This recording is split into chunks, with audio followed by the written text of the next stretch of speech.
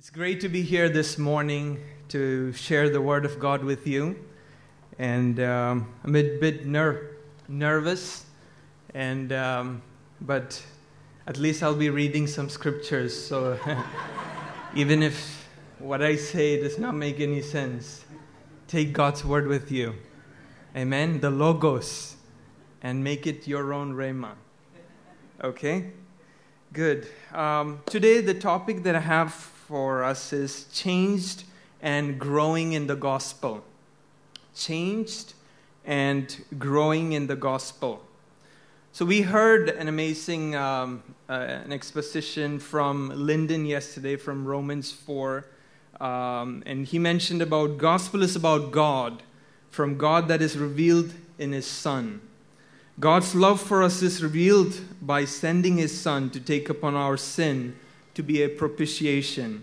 So just to begin with, my primary text for today is Romans 8, but I'll be going through a bunch of text from Old Testament on.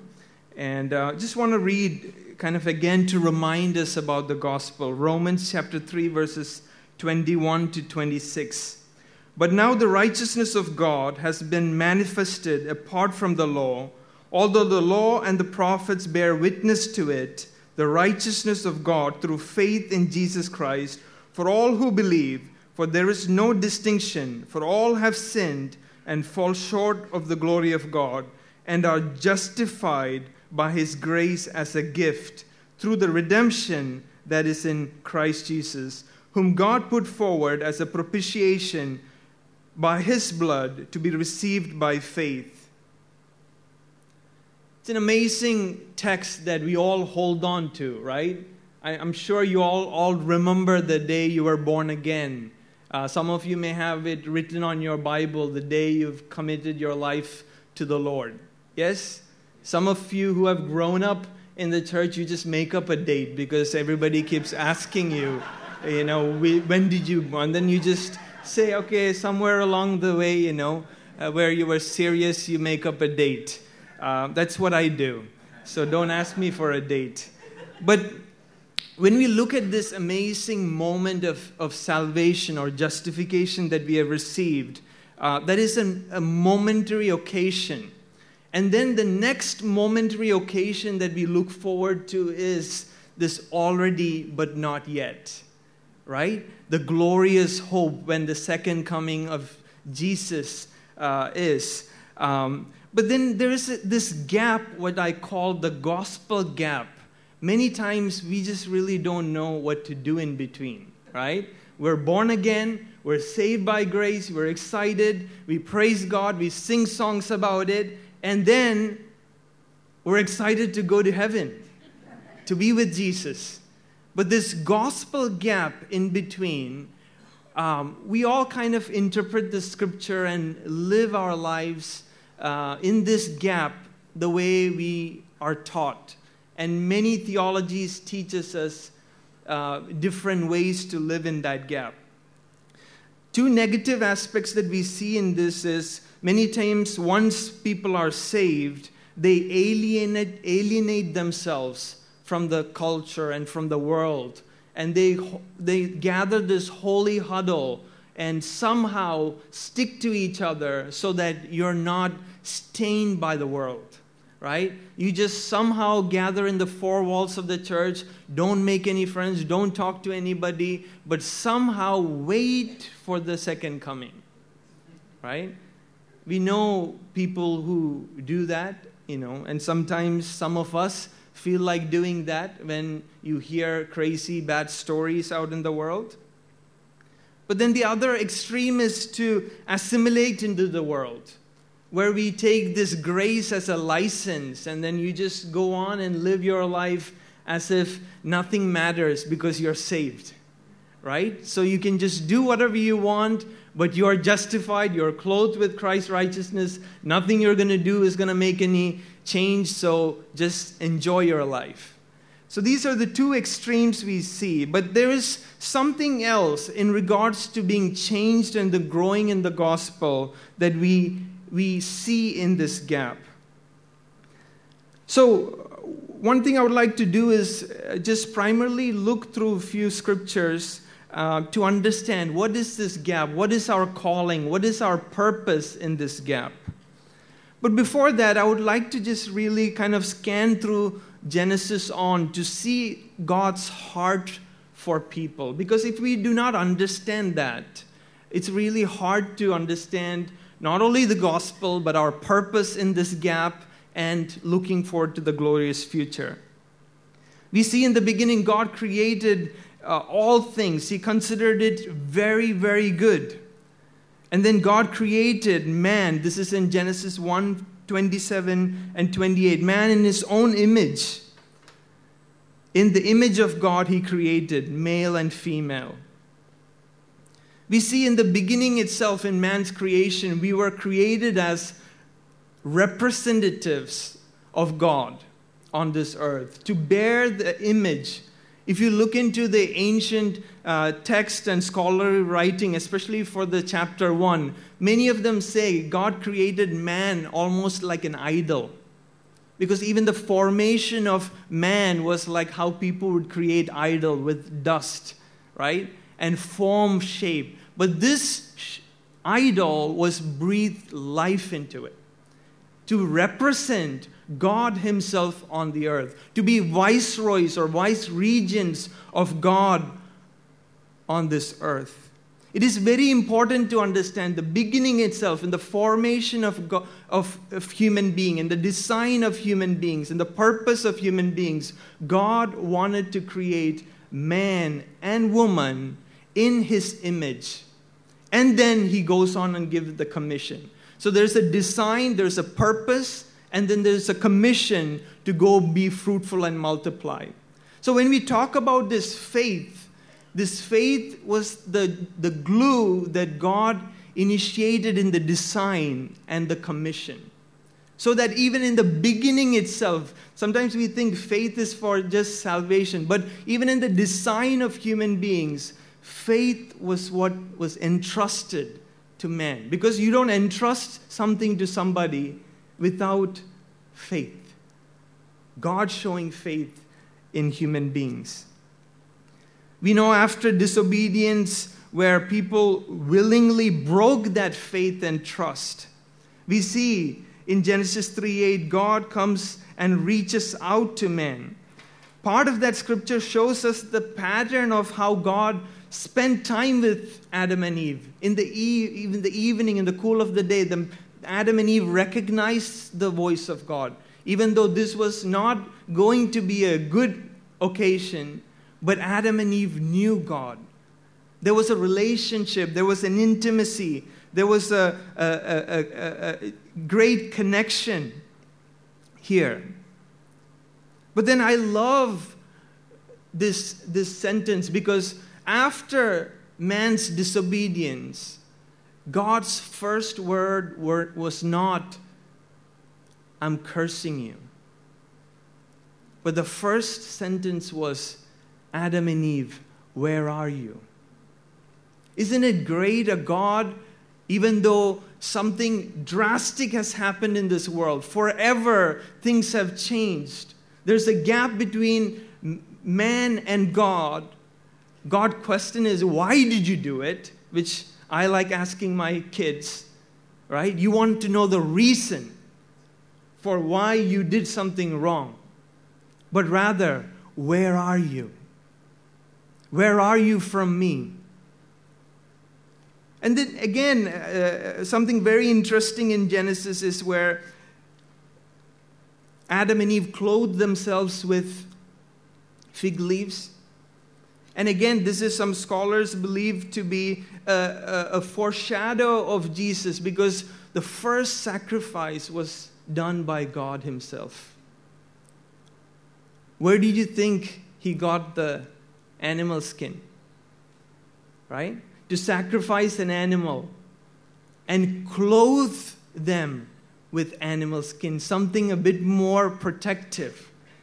And isn't it great that that first sacrifice also points us to a great sacrifice where through the blood of Jesus, through his sacrifice, his righteousness is clothed upon us.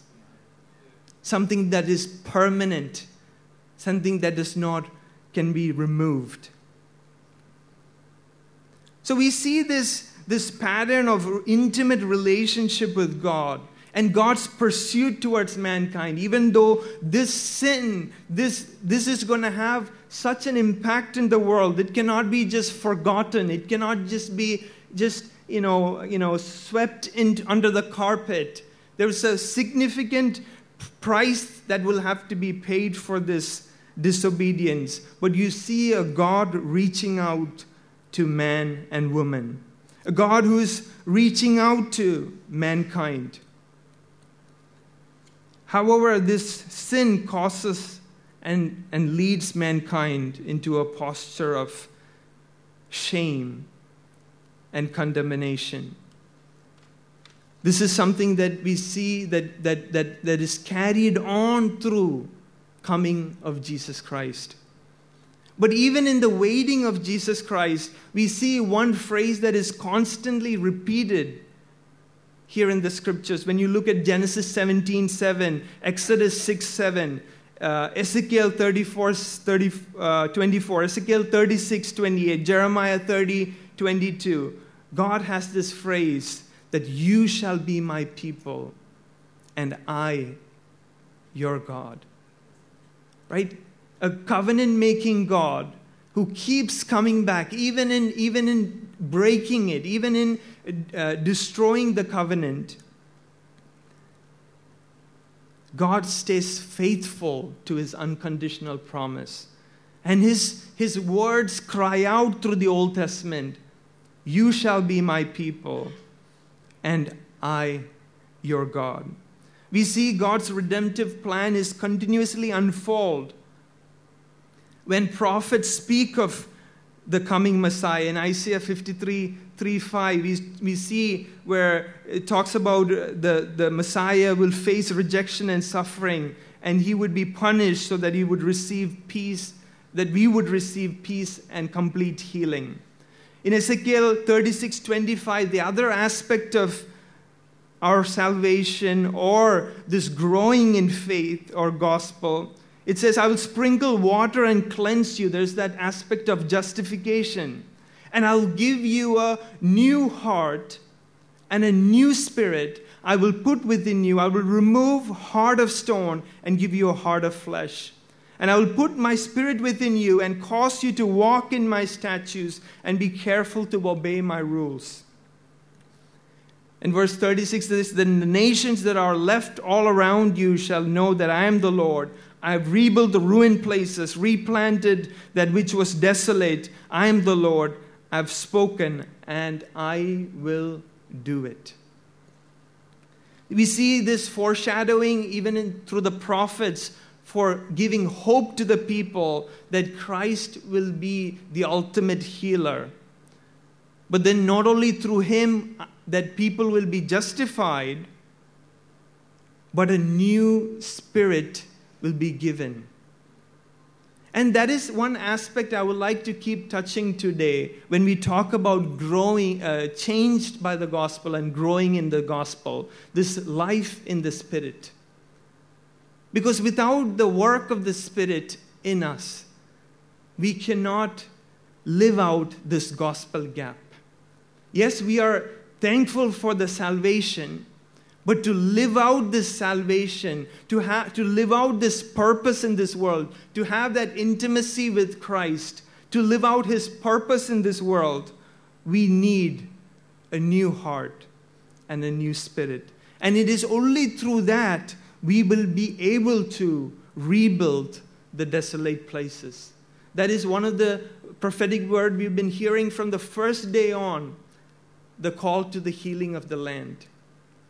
And my friends, in this coming days, the need for the Holy Spirit, the recognition of the Holy Spirit, the work of the Holy Spirit in us is necessary to live out a purposeful life, especially in India in the coming days, because what we can do through flesh will fail. but what we can do through Spirit will have life. And that is what we see primarily in Romans 8.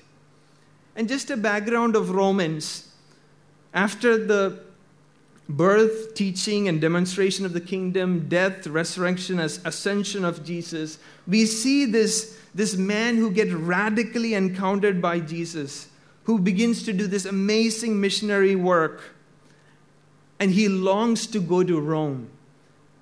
He's Jewish, but he's a Roman citizen, and this is like his lifelong dream to go to Rome. But before going to Rome, he wanted to make sure he write to them a full statement of the gospel that he understood and that he proclaimed. Imagine before being called as a guest speaker, you may have to write like a book of Romans, right? To show that what you believe, right? That's what Paul did. Paul wrote to the church in Romans this great full statement of faith, one of the most fullest statement of faith, to tell them why he is an apostle, what he believed, because there was also some people who talked bad about him, who was kind of challenging his apostoleship. So he had to write something that really conveys the message, the full message of the gospel. When we compare that message to our vision and values, our paper is like 2 pages with 3 points, right? There's so much work for us to do.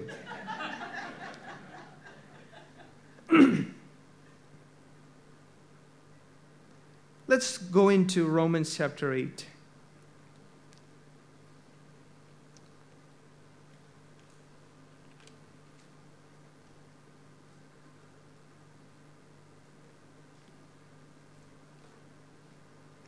Here, Romans chapter 8 begins with a great exclamation of the victory that comes.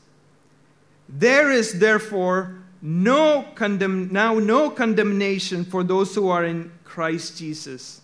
For the law of the Spirit of life has set you free in Christ Jesus from the law of sin and death. My friends, this is a great exclamation. Right? The condemnation that human beings carried from the moment of falling to sin, now Paul is saying is lifted up. Right? That condemnation, there is no more condemnation. There is nothing that weighs on you anymore. But this is right after Paul speaking very authentically about himself. Yesterday, Samir did a great job about authentic leadership, right? And here, Paul is becoming very authentic in chapter 7. Let's read it quickly to see what he says. Now, if I do what I do not want, I agree with the law that is good. So now it is no longer I who do it, but sin that dwells within me. For I know that nothing good dwells in me. That is why that is in my flesh. For I have the desire to do what is right, but not the ability to carry it out. For I do not do good I want, but the evil I do not want is what I keep on doing. See, very authentic, right? It says, I have the desire to do what is right, but not the ability to carry out. If somebody came to our church saying this, what would we do? We would send him to a leadership conference. Right? I have the desire to do it, but I don't know how to do it. Right? But Paul sees something more. He sees that his flesh fails, the law fails. See, one of the things about this is one of the biggest misunderstanding of law, which Paul covers in chapter 7. Because many times we think law is bad. Right? But in 7, Paul clearly says law is good. But for the purpose it is given, it is good. It is supposed to show us between the right and wrong. It is supposed to show God's righteousness before us. but it is not a tool to save us. But it is a tool that helps us to look at yourself and to put your faith in God. That was God's intention from the beginning of giving of the law. Right? That people would see how messed up they are and how incapable they are and put their faith in God. But they found a different way. God gave us the law. Let's now figure out how to live this out and how to put our faith in this so that we can please God. See, that is where they got completely wrong. Sometimes I used to wonder when I was a child, you talk about God giving law, then why would God give law if he thought it was bad for people? Right? It didn't make any sense. But Romans just opens up your mind to see that law was good. But for the intention it was given, they should have looked at it, looked at themselves, and looked to God in faith.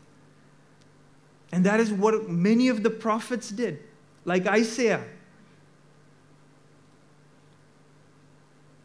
So seeing their incapacity, Paul now brings this amazing chapter 8.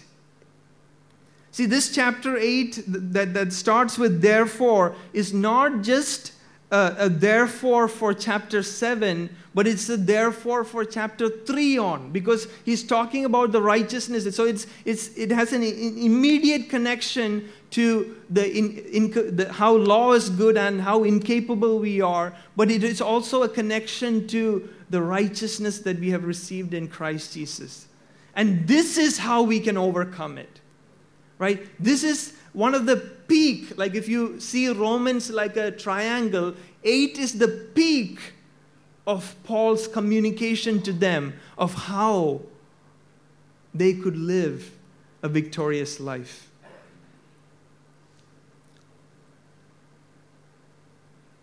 It says, now there is no condemnation for Christ Jesus, for the law of the Spirit of life has set you free. Right? So the changed part is now we are saved from condemnation and now we are freed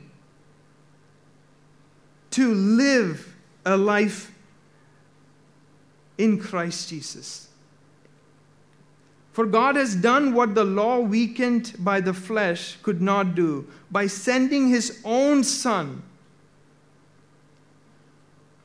What we couldn't do, God sent his Son by sending his own Son in the likeness of sinful flesh.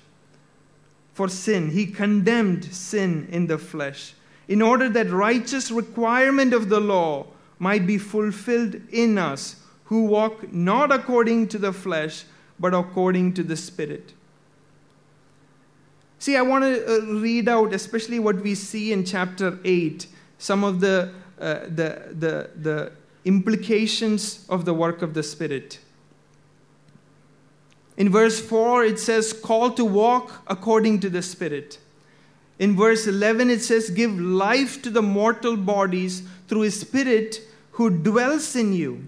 See, before, when you followed the law, your body was dead. You were incapable. You had a desire, but you could not follow it through.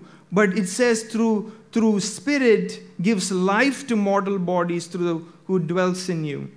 Verse 15, Spirit bears witness with our spirit that we are children of God.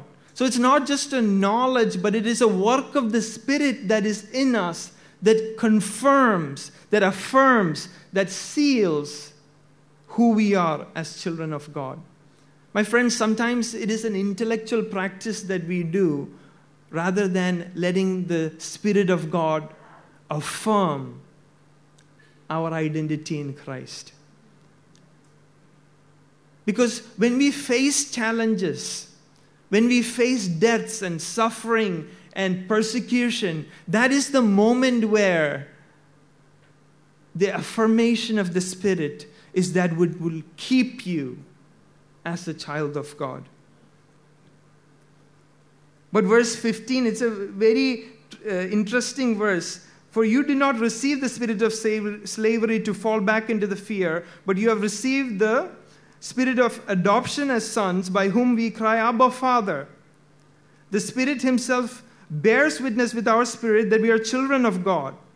And if we are children, then we are heirs of God, fellow heirs with Christ. And then he kind of tucks in something very sneakily. It says, provided we suffer with him, in order that we may also be glorified with him. He doesn't take much time on that verse, right? He talks about this identity, how we can also call Abba, Father, and the Spirit bears witness with our spirit. We can be called children. We are heirs of God. Great. Provided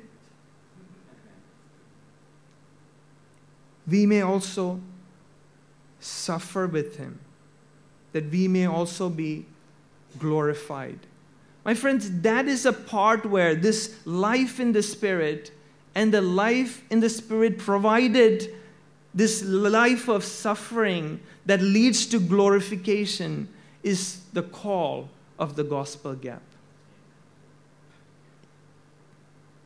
Verse 26, it says, helps in our weakness. Spirit intercedes for the saints according to the will of God. When we do not have words in times of suffering, in problems, sometimes just a breath, just a sigh, just a groaning is enough, because the Spirit knows what is in your heart. Spirit knows what is the will of God and how he can accomplish this in our life.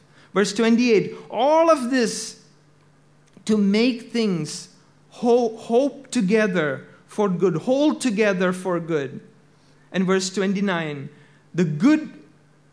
verse 29 it says, for those whom he foreknew, he also predestined to be conformed to the image of his Son. My friends, all of this walk with the Spirit, to set your mind in the Spirit, to affirm that you're a child of God, is all pointed towards us conforming to the image of his Son. My friends, that was God's heart from the beginning. In designing us, he created us in the image of God. Sin marred the image of Christ in us.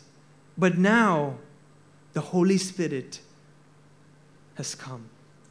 The Holy Spirit is sent so that through all of this, through what we read right now, through all of the verses today, all will culminate in the conforming of our lives into the image of his Son. This can only be done by the work of the Spirit. How our lives can be conformed to the image of his Son. My friends, there is a scary verse in Matthew chapter 7, verses 21 to 23,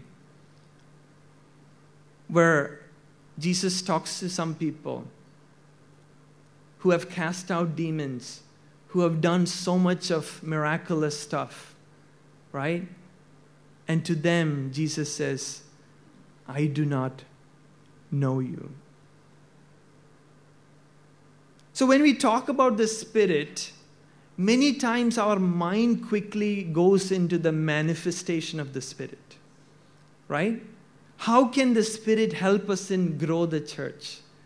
How can we see healing take place, demonic activities go away, right? Prophecies come. I know we are a movement that is in operation of the gifts of the Spirit. There is nothing wrong with that. We need more of that. But at times, we forget the work of the Spirit that works in us, that conforms us to the image of Christ. And at times when our focus is so much on the operation of the gifts, at times we become not recognizable for Jesus. Yes, we are clothed in His righteousness. I'm not getting into the theology of are you saved or always saved, you figure it out. But I want to be known by Jesus. I want my life to be conformed to the image of Christ. And that is the call in this gospel gap. When we look at Ephesians chapter 4, verses 12 to 14, we see these Paul's writing to other churches where he keeps bringing this aspect. In Ephesians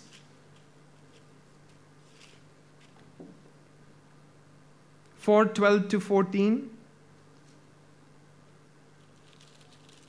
or 13, until we all attain to the unity of faith and of the knowledge of the Son of God, to mature manhood, to the measure of the stature of the fullness of Christ, so that we may no longer be children, tossed to and fro by the waves and carried about by every wind of doctrine, by human cunning and craftiness and in deceitfulness and shames.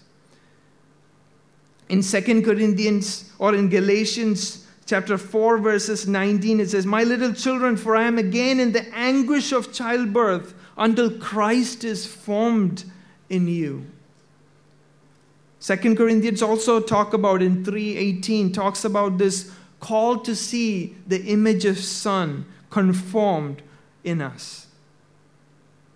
My friends, the image of Christ is the ultimate reality of human wholeness, the consummation of which each heart longs for in the second coming. You may wonder if Emmanuel, if you're talking so much about conforming to the image of His Son, what about missions and church planting and all of that? My friends, my proposal is that we consider it as an outflow of our transformation. Because in these days when there is persecution, there is challenges, when there is sufferings, then many things goes on. The only thing that can keep us going is affirmation as a child of God. And us being conformed to the image of the Son. Because if that is not in ourself, in who I am, when there's opportunity for love, opportunity for grace, which is a nice way of saying kind of sufferings, opportunity to give up your life, opportunity to give of yourself, your family members, your house, your wealth. Only a person who is conformed to the image of the Son will be able to give freely. My friends, the work of transformation primarily happened during our sufferings, as we read in Romans chapter 5, and as we heard yesterday evening also, James chapter 1, verses 2 to 4. Because it is only through walk of suffering that we welcome the Spirit of God to conform His image in us as we surrender our selfishness before God. This transformative work produces bolder and credible messages of the gospel to the world. My friends, people want Jesus, but not sometimes what we bring along with it, what our attitude, our way of doing things. People are always attracted to Jesus. Only religious people are not, because it shows who they are. But rest of the world wants Jesus. Because we're not just talking about Jesus, but we are letting the Spirit of God, the Spirit of Jesus work in us constantly. And that itself becomes a witness of His gospel in us. Did you hear that point? The work of transformation in us becomes a witness to the world. My friends, there is no powerful message other than that. Our goal in life, our greatest goal in life, to be conformed to the image of His Son through the Spirit of God. My friends, many times when we come, I know we're talking to leaders, when we become leaders or when we get saved, many times what we end up is doing, we clean up ourselves. We know the gospel, we know we're justified, we know the Spirit of God dwells in me. But rather than setting our mind on the Spirit, allowing the Spirit to work, we end up going away from some wrongdoings that the church people should not do and enter into other habits where the same sin is playing in a different activity. Do you understand what I'm saying? Because I don't believe any of our temptation will be, adultery or, things like that. We try to clean up ourselves. But our problems will be anger or overbearing, dominance in our board meeting, in our leadership meeting, in our correction. Because we end up cleaning up ourselves because we cannot do those things here. Pastor will tell you, this cannot work here. And many times we end up carrying out the same sin with a different clothing.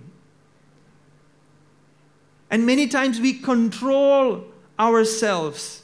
We control the transformation itself rather than setting our minds on the Spirit of God and say, you search my heart.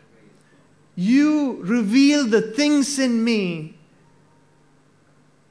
that I don't even want to know, that I may not even know that is in me, but is constantly coming out of me.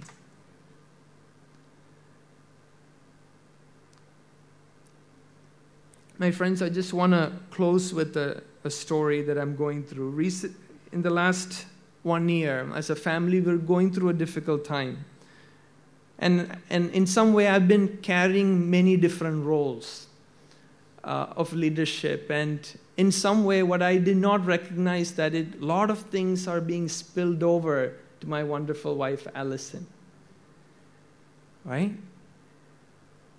And there was a point where she could not carry it anymore forward. And because of that, I had to stop doing a lot of different things.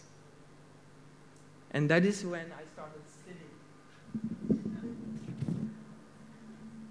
And I would sit and wonder, God, what am I doing? Is this how a man should lead? Because Allison should be caring for everything, but I should be the one who's leading. Is this how sacrificial life look like? By sitting down and not doing? And God started me to teach what it means to be and let the Holy Spirit, because He was beginning to show so many things in my life that I could not let go. And I said, God, this feels so uncomfortable. I don't know what I should do. I don't know what I'm feeling. And the Spirit of God said, I'm teaching you humility. And I always thought I was a very humble person. Because everybody told me, I'm very humble, But inside of me, God revealed this. And guess what? I just tried this, was in this spirit moment for only like 1 day.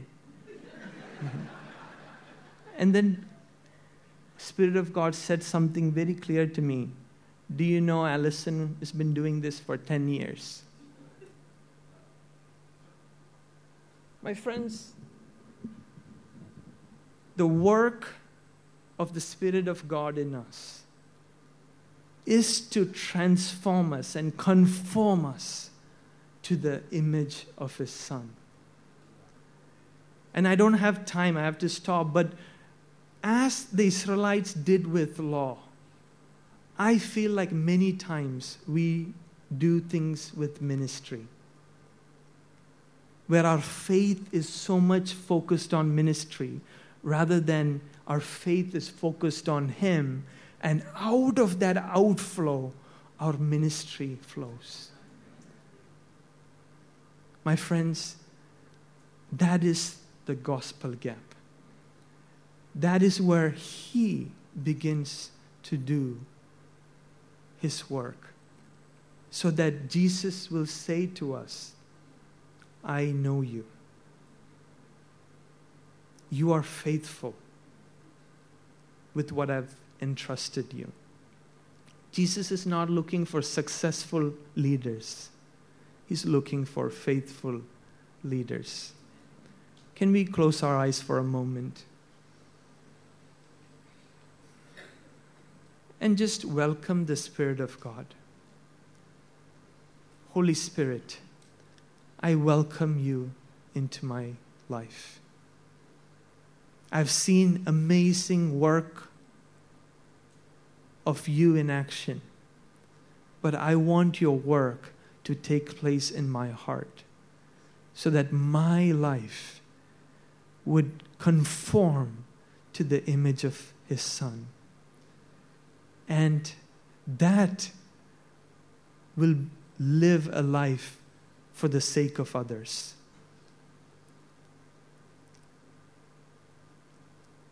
Change my heart, O God, make it ever true. Change my heart, O God, may I be like you. You are the potter, I am the clay. Mold me and make me, this is what I pray. Change my heart, O God, make it ever true. Change my heart, O God, may I be like you. Yes, Jesus, that is our prayer. Amen.